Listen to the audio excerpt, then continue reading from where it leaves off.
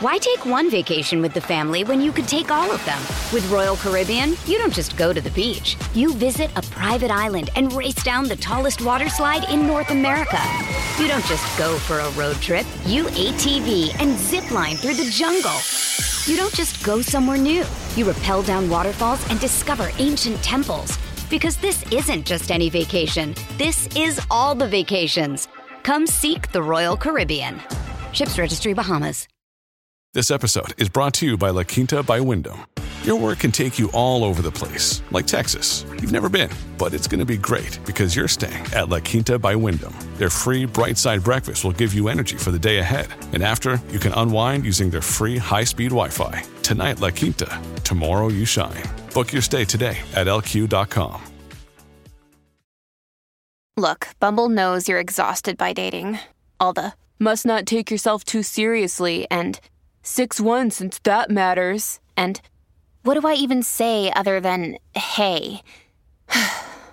Well, that's why they're introducing an all-new Bumble with exciting features to make compatibility easier, starting the chat better, and dating safer. They've changed, so you don't have to. Download the new Bumble now. Welcome to the New Books Network. Hello, I'm Nicholas Gordon, host of the Asian Review of Books podcast, done in collaboration with the New Books Network. In this podcast, we interview fiction and nonfiction authors working in, around, and about the Asia-Pacific region. The Europeans raise all the cattle, but the Chinese get all the milk. This joke, told in colonial-era Singapore, is indicative of the importance of the Chinese diaspora throughout Southeast Asia. Chinese migrants were miners, laborers, merchants, and traders, the foundation of many colonial cities throughout Asia, but also making sure that their own communities back home benefited. Distant Shores, Colonial Encounters on China's Maritime Frontier, written by Professor Melissa Macaulay and published by Princeton University Press, looks at one particular community within this diaspora, the Chaozhou people, also known as the Chuchao people, hailing from the Shantou, also known as Swato area in eastern Guangdong province. The Chaozhouese traveled far and wide, engaging in trade, commerce, and business, a history that survives today, with many southern Chinese and Southeast Asian business tycoons having ties to this migrant community. Professor Melissa Macaulay is a professor at Northwestern University, where she specializes in late imperial and modern Chinese history from 1500 to 1958. Her research focuses on such topics as the interrelated history of southeastern China and Southeast Asia, colonialism and imperialism in East and Southeast Asia, and legal culture in Chinese social history. Her first book, Social Power and Legal Culture, Litigation Masters in Late Imperial China, was published by Stanford University Press in 1998. We're joined today by fellow NBN host Sarah Bramao Ramos. Sarah is a PhD candidate at Harvard University that studies Qing China. Today, the three of us will talk about the Chaozhouese people and how their trading efforts throughout the region challenge the way we think about empire and colonialism. So, Melissa, thank you so much for joining us today. Perhaps I want to start with a big picture question. Who are the Chaozhouese people, and how are they different from other communities in southern China, like the Cantonese or the Fujianese people? That is both a big and a small question. But by the way, thank you very much for having me on your podcast, Sarah and Nicholas. The Chaozhou people live in eastern Guangdong province. It's a highly commercialized region of China. They are in the late imperial period. They were also an administrative region of China. They were a prefecture of the province of Guangdong, but they're also kind of a dialect and regional culture. Their dialect, the Chaozhou dialect, is related to the southern Fujianese dialect because they're right adjacent to Fujian, and in fact, they've had a very long connection to Fujianese culture, and economy. I should step back for this and say I got interested first in Chaozhou in the course of my first book, which was a book on Chaozhou legal culture and how scandal shaped Chinese attitudes about law. And I just happened to found a lot of scandalous cases in this southeastern part of China. So I did a case study of the region. And at that time, I didn't have to distinguish by dialect group. It's if you know, you all study Chinese studies at least, and uh, G. William Skinner divided China into macro regions, these sort of economic regions, about 9 of them. And the southeast coast of China was its own region. And so Chaozhou and southern Fujian were part of this larger region. And so that I did the study by looking at this macro region of China. But as I was doing that work, I realized that this entire region had such a strong connection to Southeast Asia, and that's one distinctive aspect of Chaozhou people. But it's also a distinctive aspect of Fujianese people or Southern Fujianese people. So as I was doing the background reading, I saw that connection to Southeast Asia, and I thought, well, that would be a great idea for my next project. But then I actually had to make a decision. Should I work on the Fujianese or on the Chaozhouese? Because once you go overseas, then these cultural differences become very important, at least after the 18th century. So Chaozhouese, they are distinctive among many Chinese in that they migrated to Southeast Asia in very large numbers. And so did the Fujianese, and so did the Cantonese, for example, the Cantonese who largely have populated Hong Kong, for example. What made them distinctive was that they're kind of latecomers to the big commercial powerhouse industry of Southern Chinese and Southeast Asia. The Cantonese and the Fujianese had been very powerful for centuries. And although the Chaozhouese had a long history of sojourning and trade and migration into Southeast Asia, their big moment comes after the 18th century. So I decided to study this particular dialect group. So Nicholas asked about people, and I'd actually like to ask you about space, because this book really focuses on what you call in the book maritime Chaozhou. So could you just sort of explain that? What is unique about this space? What do we need to know about this space? Right. Well, that gets into the larger argument of the book, and thank you for noticing that, because I was very heavily influenced by geographical ideas when I started thinking about how to study this region, how to do a local study in its global context. How do you study the local in the global? You're already thinking about space and, shifting from something that's very small, geographically, to something quite large.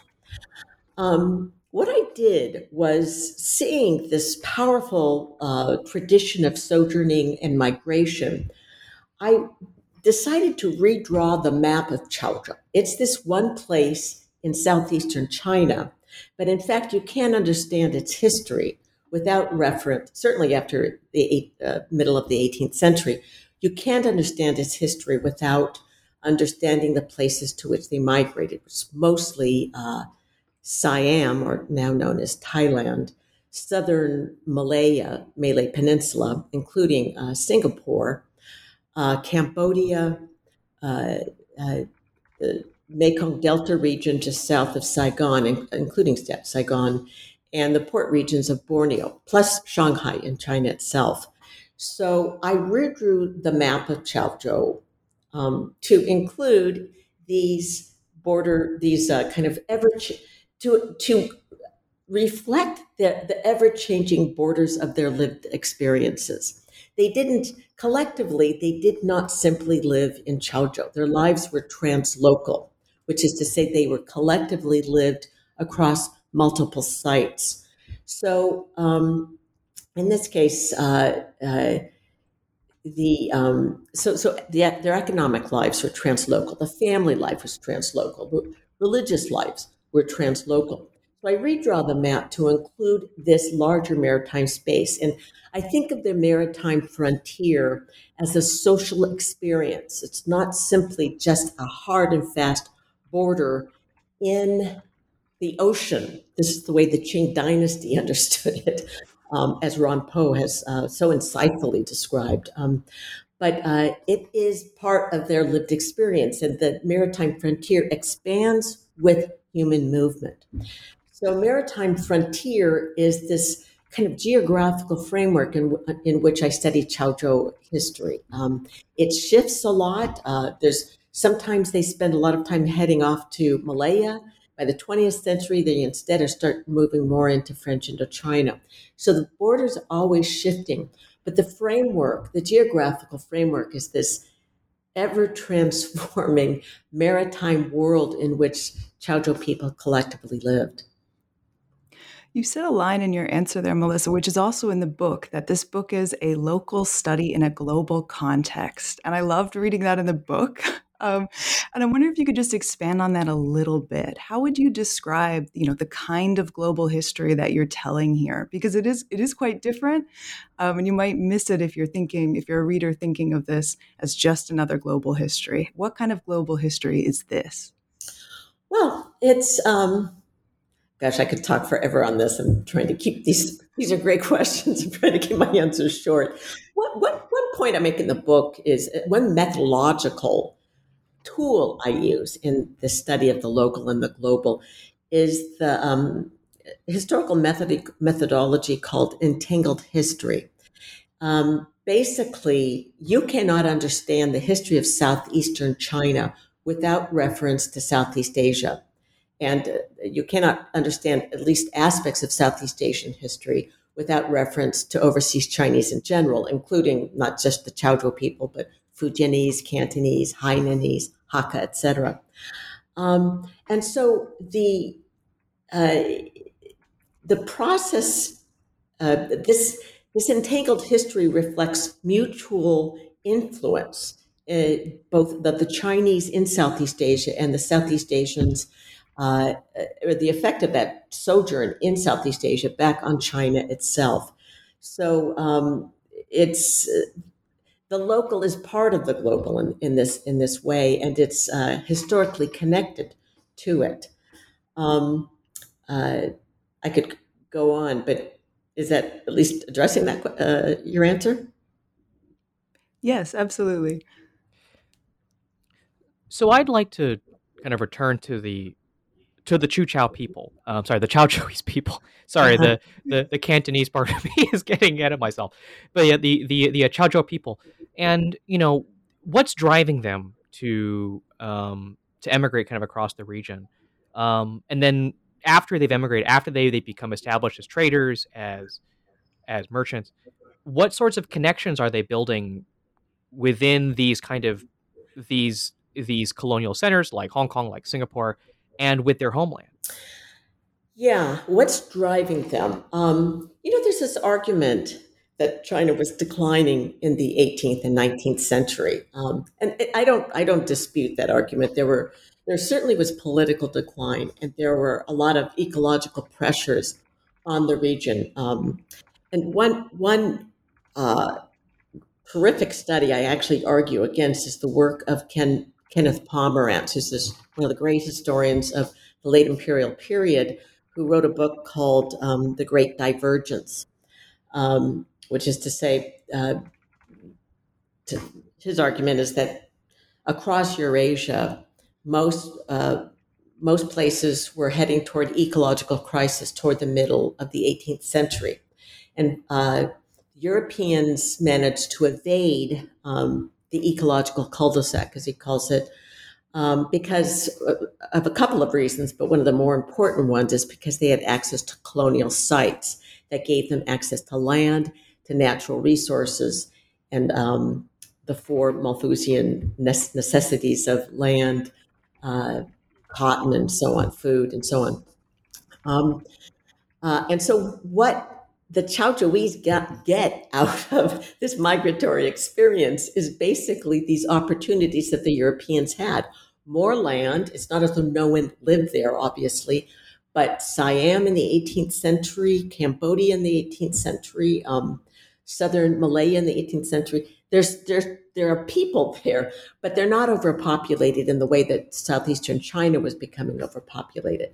So what the Chaozhouese get is access to land, access to natural resources, work opportunities for an expanding population, etc. But what interested me is, why would a good farming family, or a young man in a farming family, because it's mostly men heading overseas in this time, 18th and 19th century up to 1929, why would they leave? that's a big journey. And one point I make in the book, other scholars have made this argument, Marshall Solons originally, William Sewell at the University of Chicago later on, is that the importance of events in the structural transformation of in historical transformations. Events, large and small, send people overseas. Maybe there's been a flood. There's a lot of flooding. My current work is mostly on how the monsoon affects social disputes and social change. So there's a lot of monsoon flooding in this region. So suddenly your farm's down underwater. So a couple of the sons might head overseas for work while you wait for the water to recede, for example. Or there's a big xiedo or a feud between two lineages. And to escape the violence of that dispute, many of the younger men would leave their villages for a year or two. So it's always, or there's a government campaign, either against brotherhoods or against, like Tian Di Hui, or against piracy, or against, well, we'll leave it at that. I could go on and on. And so that campaign drives out a lot of people. But it's always some event that sends them going. So it's not just opportunity, but it's also sanctuary. And it becomes a haven for people in times of trouble. Southeast Asia becomes a haven. Sorry. And you mentioned something in your answer that I kind of want to build off of, or at least kind of ask the other side of the point you raised, which is the Chaozhouis were moving to take advantage of the opportunities that the European empires provided them. But then on the flip side, I guess, to ask, what do the Europeans get out of this? And maybe not actively, but they certainly tolerated a lot of this. So what did they potentially get out of the Chaozhouis moving to their various colonial cities? Well, let me first state that the first site of major Chaozhoui settlement was actually in Siam, which was not a colony, but I just but the Siamese monarchy welcomed the Chaozhouis for the same reason that the colonial administrators in various places welcomed Chinese in general, including Chaozhouis, and say sultans in Johor. The sultans in Borneo, for example, welcomed Chinese. They, first of all, they had capital pools. They were investment. They had market networks that connected them to China, and they also had connections to labor forces. So if you're trying to build a colony and you're trying to develop the economy, you want mass migration. The laborers produce value. The value raises the revenues for the colony. So the just looking at, say, Malaya, for example, the British Strait settlements, you bring China, you make investment for Chinese merchants welcoming. It was a free port. There wasn't heavy direct taxation of economic activity, so that drew a lot of Chinese investors, including Chaozhouis investors, to Singapore and Malacca and Penang and so on. But then you need a labor force. One thing that Chaozhouis overseas specialized in was plantation agriculture. They gained access to a lot of land. And so Chaozhouis, for example, in the British Strait settlements, produced gambier, which had a lot of industrial uses, but it was, for example, used in dyes and dye of leather and so on. And pepper plantations. In Siam, they were in sugar and gambier and pepper and fruit plantations and so on. And so these investors have connections with their own native place groups, their own dialect groups back in China. They encourage laborers to come to China to come to Southeast Asia for a certain period of time. And basically, you have the Chinese Chinese capital over managing Chinese labor and producing economic wealth for the colony and also economic wealth for the Siamese monarchy. Why take one vacation with the family when you could take all of them? With Royal Caribbean, you don't just go to the beach. You visit a private island and race down the tallest water slide in North America. You don't just go for a road trip. You ATV and zip line through the jungle. You don't just go somewhere new. You rappel down waterfalls and discover ancient temples. Because this isn't just any vacation. This is all the vacations. Come seek the Royal Caribbean. Ships Registry, Bahamas. This episode is brought to you by Reese's Peanut Butter Cups. In breaking news, leading scientists worldwide are conducting experiments to determine if Reese's Peanut Butter Cups are the perfect combination of peanut butter and chocolate. However, it appears the study was inconclusive, as the scientists couldn't help but eat all the Reese's. Because when you want something sweet, you can't do better than Reese's. Find Reese's now at a store near you. When you need mealtime inspiration, it's worth shopping Kroger, where you'll find over 30,000 mouth-watering choices that excite your inner foodie. And no matter what tasty choice you make, you'll enjoy our everyday low prices, plus extra ways to save, like digital coupons worth over $600 each week. You can also save up to $1 off per gallon at the pump with fuel points. More savings and more inspiring flavors make shopping Kroger worth it every time. Kroger, fresh for everyone. Fuel restrictions apply. So you're talking there about the reasons why the Chaozhouis are going, but you mentioned previously that, events are so important and in pushing people to go. And one of course, the central moments in the book that really pushes people to go is this particular campaign of rural pacification along the Chaozhou coast in 1869 and the early 1870s. And you really trace the short-term and long-term consequences of this, singular purge, the singular moment. Could you unpack this a little bit? What were some of the short-term and longer-term consequences of this event? Yeah, thank you. That was a major event in the history of Chaozhou, but indirectly it turned out to be an important event in Southeast Asian history as well. It's a long story, but the Chaozhou was kind of hard to govern. This is one reason why I found so many scandalous legal cases for the region and also Southern Fujian in my first book. There was a lot of feuding, and a lot of villages were powerhouses unto themselves because they were in fact heavily engaged in the opium trade, opium smuggling, we call it. But the opium trade was very remunerative, and so these villages became very wealthy and they became very powerful, and they weren't necessarily always obedient to the Qing state.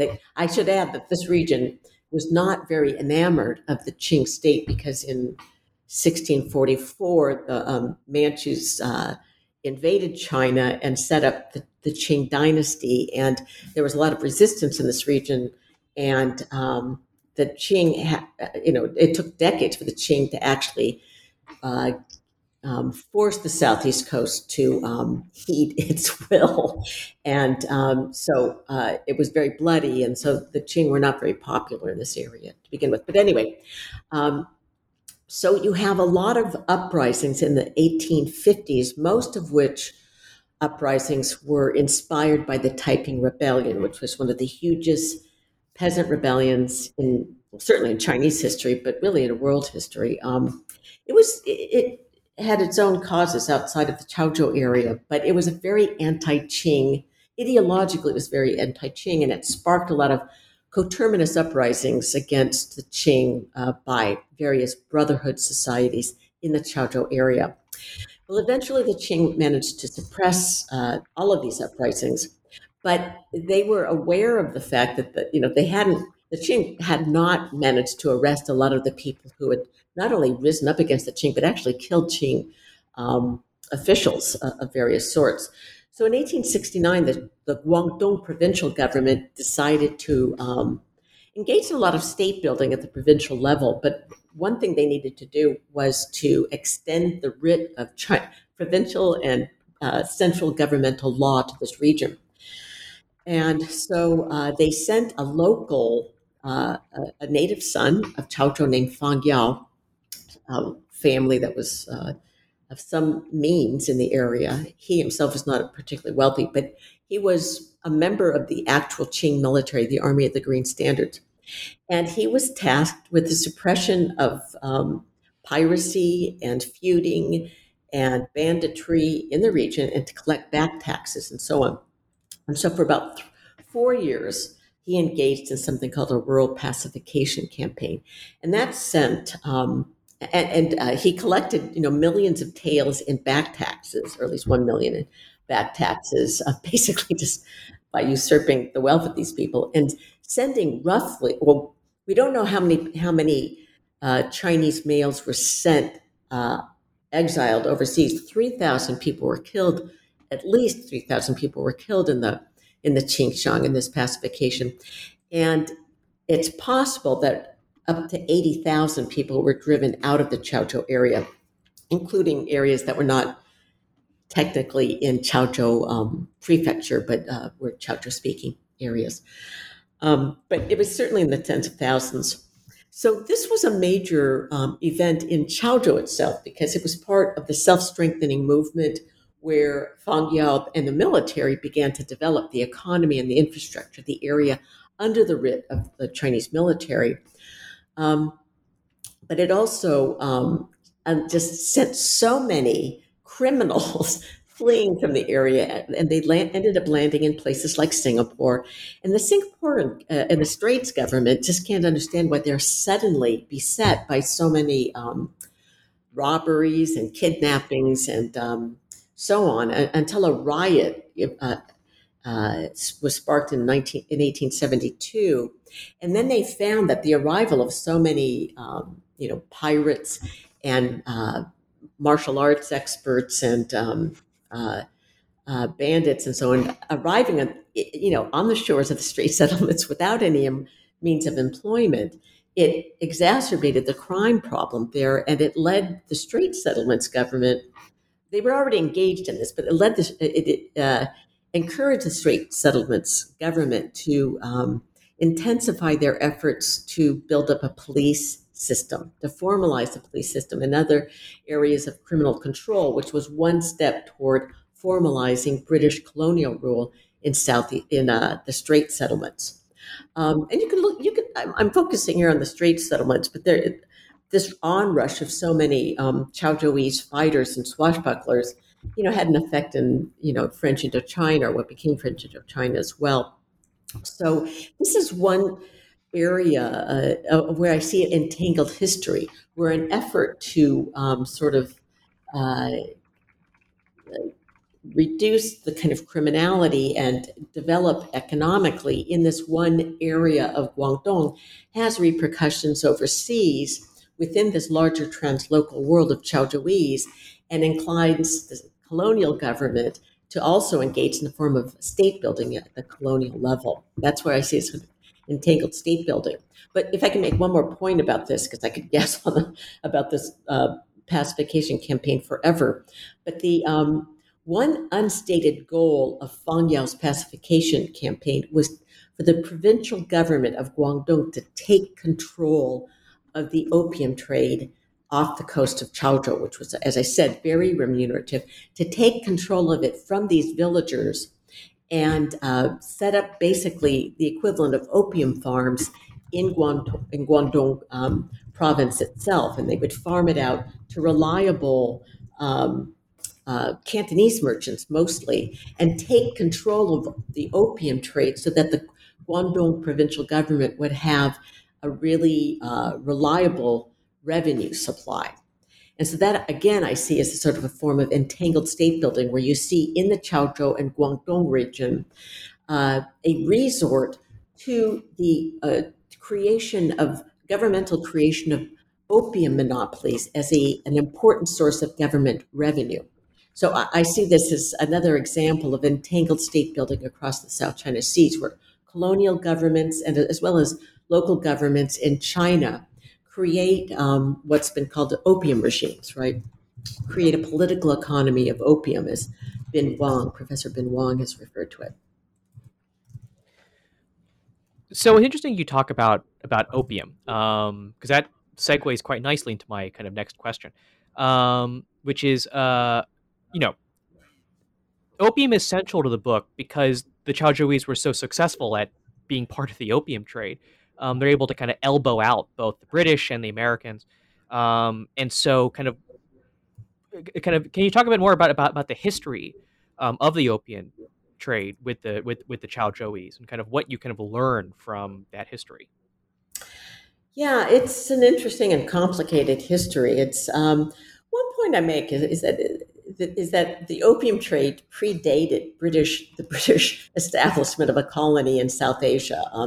That occurred after the Battle of Plassey, right, 1757. But the opium trade had been ongoing in China for, at least since the Tang, as we've long known. But even before that, I mean, opium importation was outlawed in China in 1729, which was years before the British colony was established in India. And most of that was Fujianese and Cantonese and eventually Chaozhouis bringing the opium from Southeast Asia, or bringing back the opium habit of using opium as a recreational as a source of recreation when they would return from China after the sojourns abroad. So anyway, this is not to exonerate the Europeans and Americans for being opium peddlers in China, but to acknowledge that there'd been a longstanding Chinese opium trade before this, and Chaozhouis had participated in that. But one reason I find Chaozhou interesting and kind of reflective of a kind of a modern moment in East and Southeast Asian history, that the rise is reflective, is a very modern thing, is because I think a lot of capital accumulation in that Chaozhou case came from their participation in this opium trade. It's a long story, and it's kind of hard to prove that everyone who came back from Southeast Asia was carrying opium, but it was a very profitable commodity of trade. And when you think about sailors on these junks heading off to the southern seas to the Nanyang in the 18th and 19th century, they were not paid a wage, these Chinese sailors. They were given something like 7 peak holes in trade. So that, in fact, they weren't wage laborers. They were a part of this capitalist project or shipping project between Southeast Asia and China. So if you are limited to 7,000 peak holes, you're going to bring, yes, lumber, you're going to bring rice, you're going to bring other commodities, but you're going to slip a little opium in there because you're going to make a lot of money by bringing in this opium. There's already a big market for opium in the ports of southeastern China. So I think that was one major source of capital accumulation for Chinese sailors as well as Chinese shippers. I also think that the rise of the Tiandihui and brotherhoods across the South China Seas is reflective of this need to protect not only opium importation, but all the money connected to it, all of the silver and gold connected to it. So there's that. Also, overseas Chinese merchants, including those from Chaozhou, participated in the colonial opium farms. That is to say, they would purchase the right to monopolize the processing and sale of opium in the Strait settlements in Indonesia and so on. And that was a major source of colonial revenue.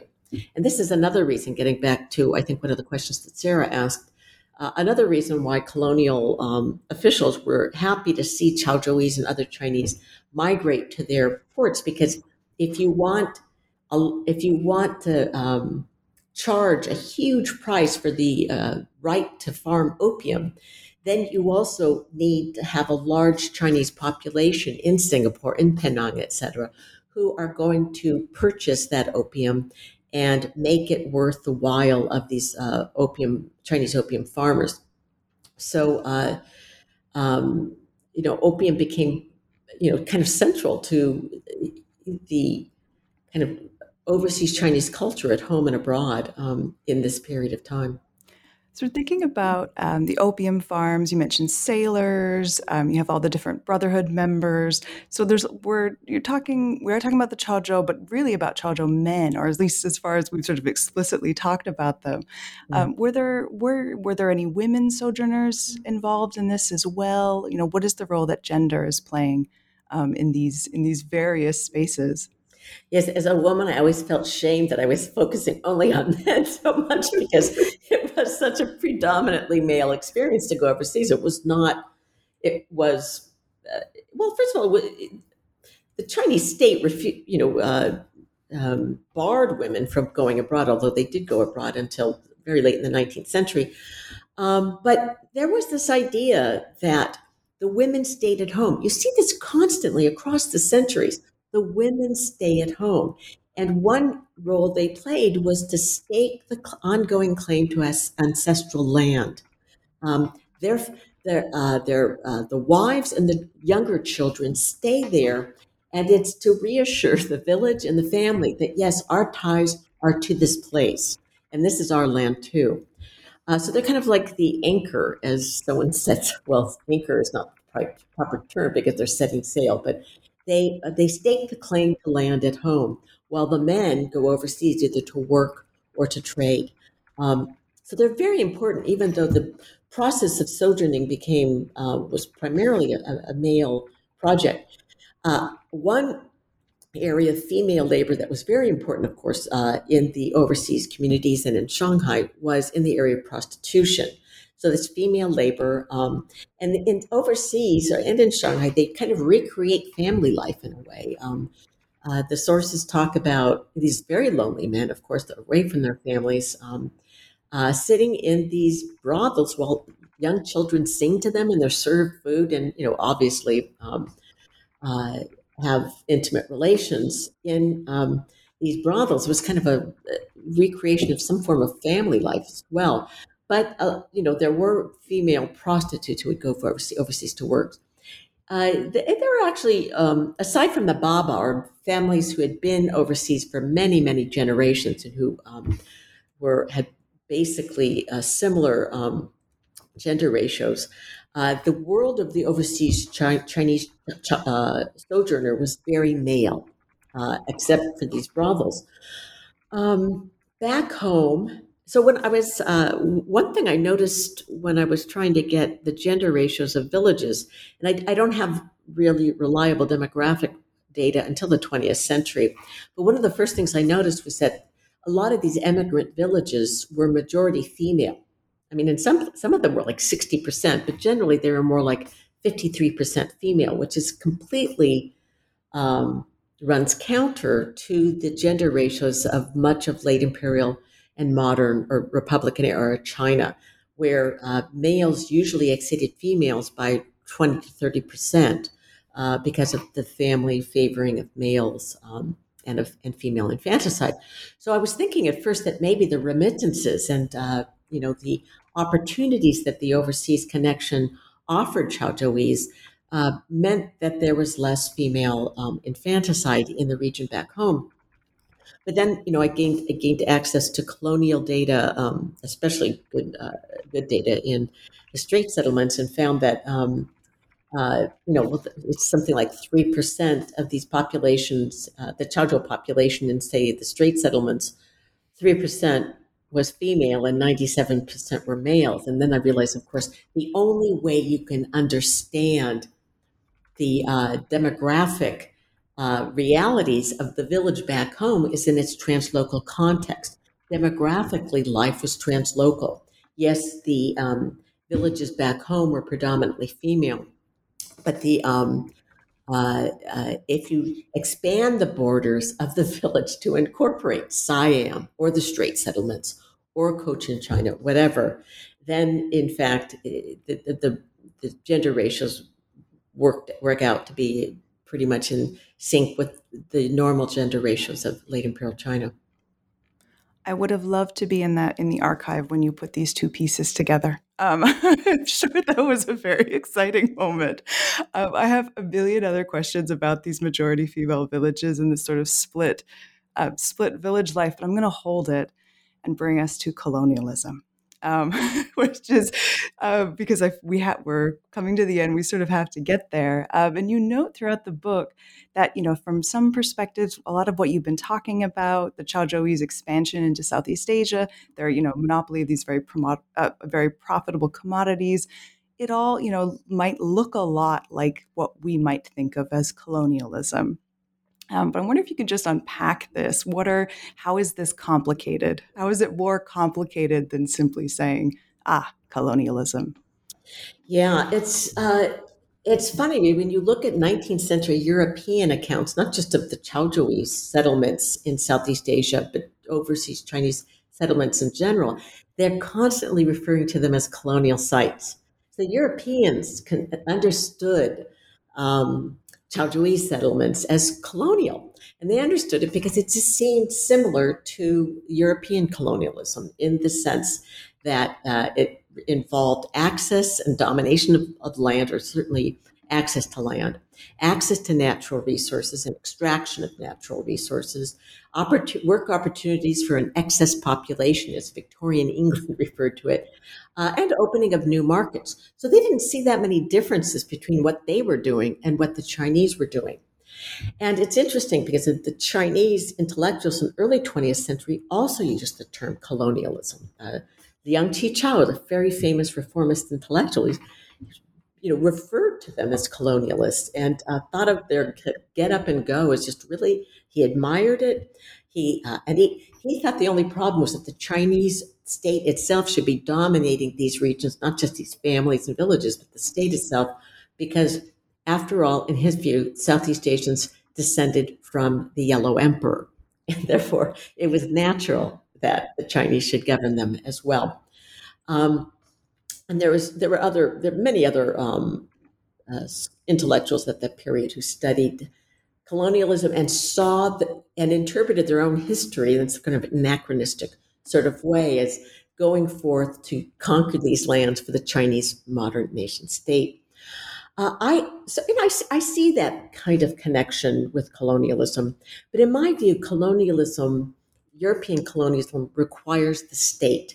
It is heavily reliant on colonial administrations, on armies, on navies, on consulates, on treaty making. It's very formal and it's very expensive.